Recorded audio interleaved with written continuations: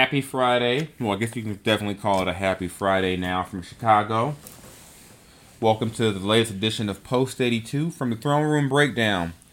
I'm your relaxed, chilling host, Jason Jones, and the Kings ended their 6-game losing streak, knocking off the Chicago Bulls 98-81 at the United Center.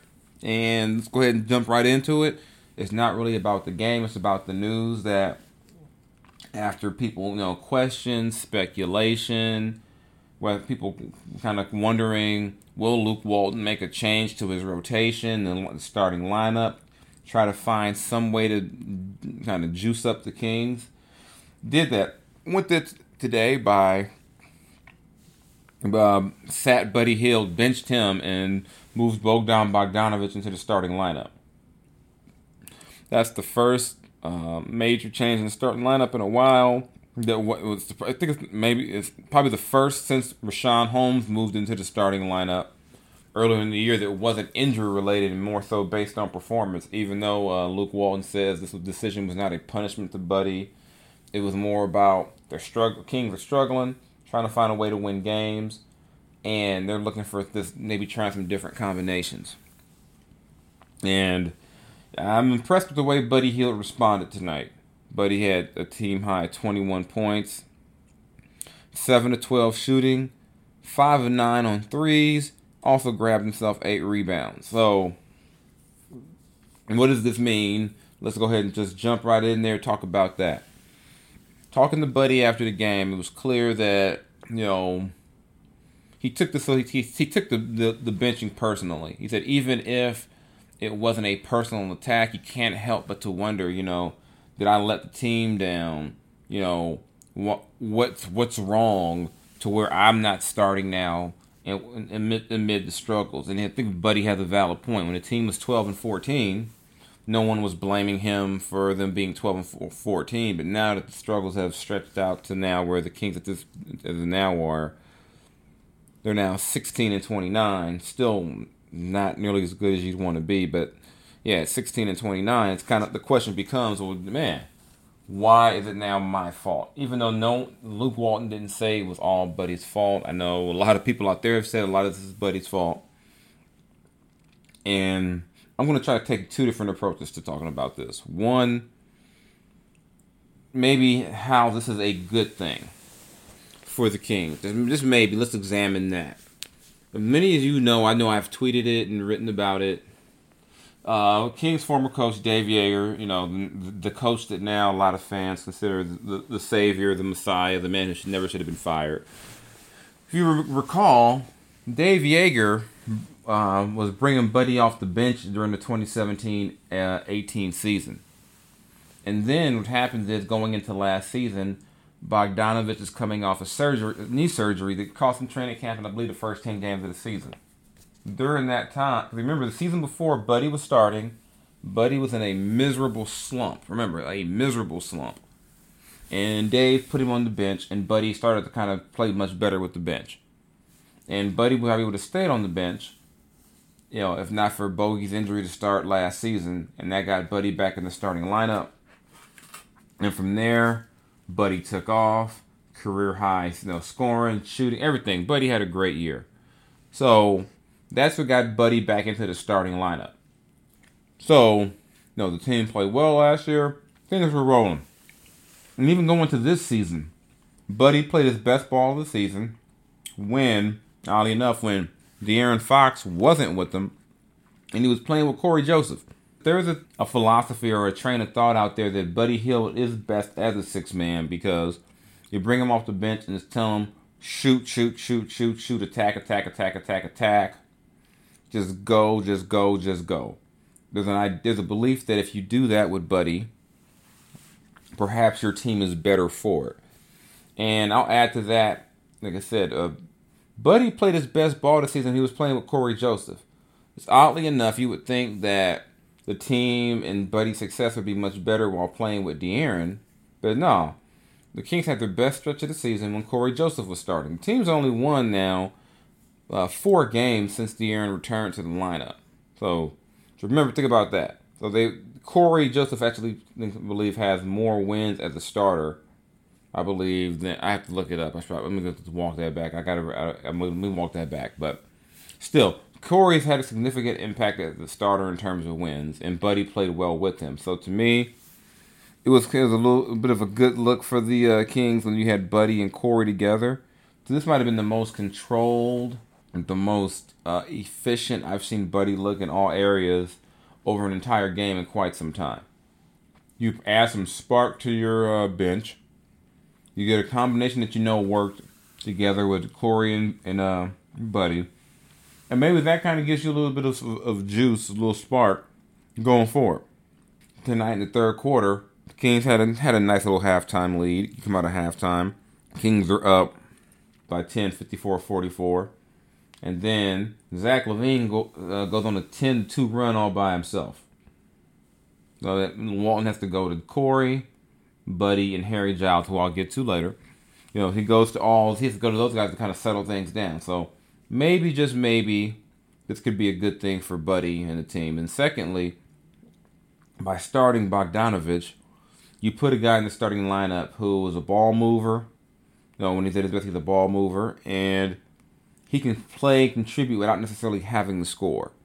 So maybe that can be a positive as well for the Kings, just because you can have him out there, kind of help facilitate with De'Aaron, and then give De'Aaron more chances to attack without worrying about the burden or the responsibility of running the offense. So that's one way to look at it. But the other way to look at it is this. If you want to take the con of it, Buddy did did make 278 threes last season.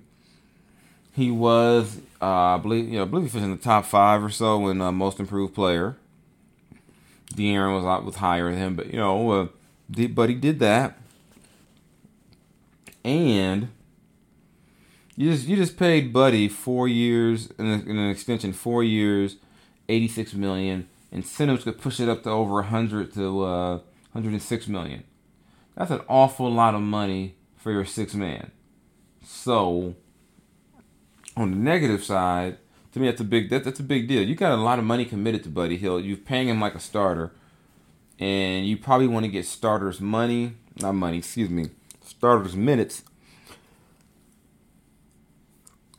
and starter production. And are you going to get that in this role from Buddy? That's a big question.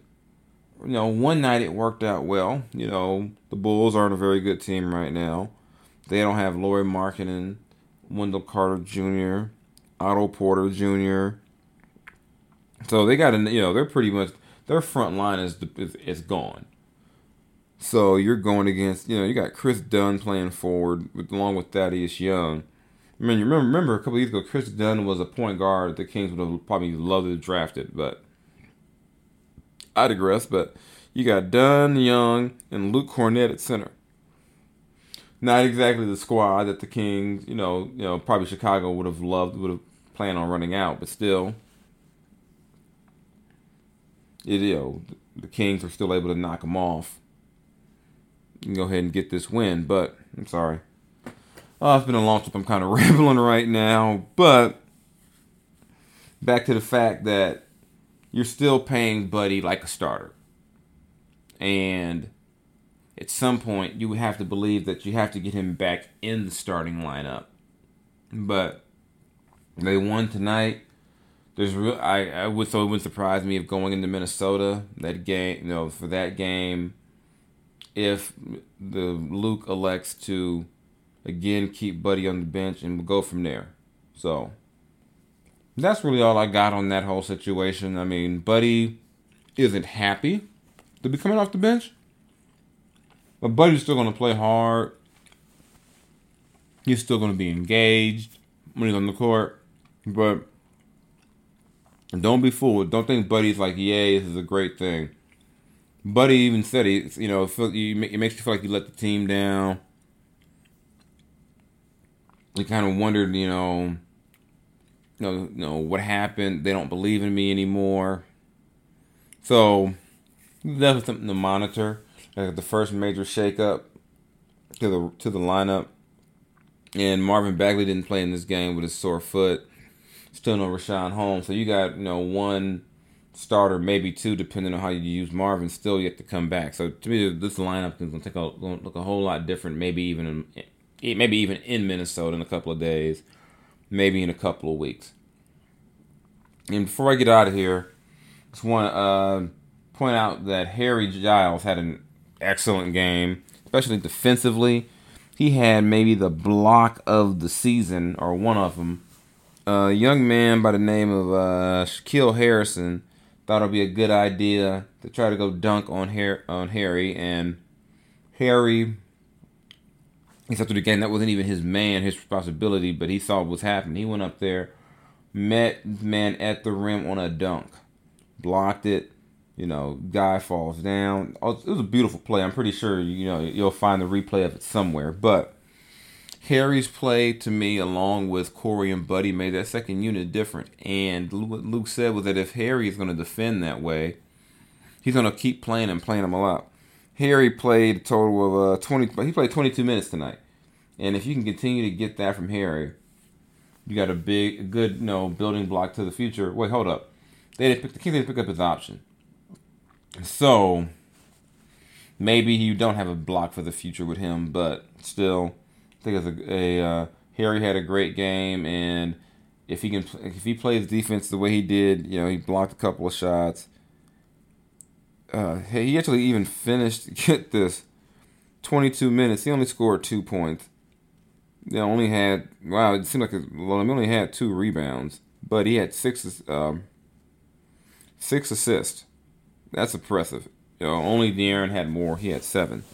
So, look for more Harry Giles in the short term.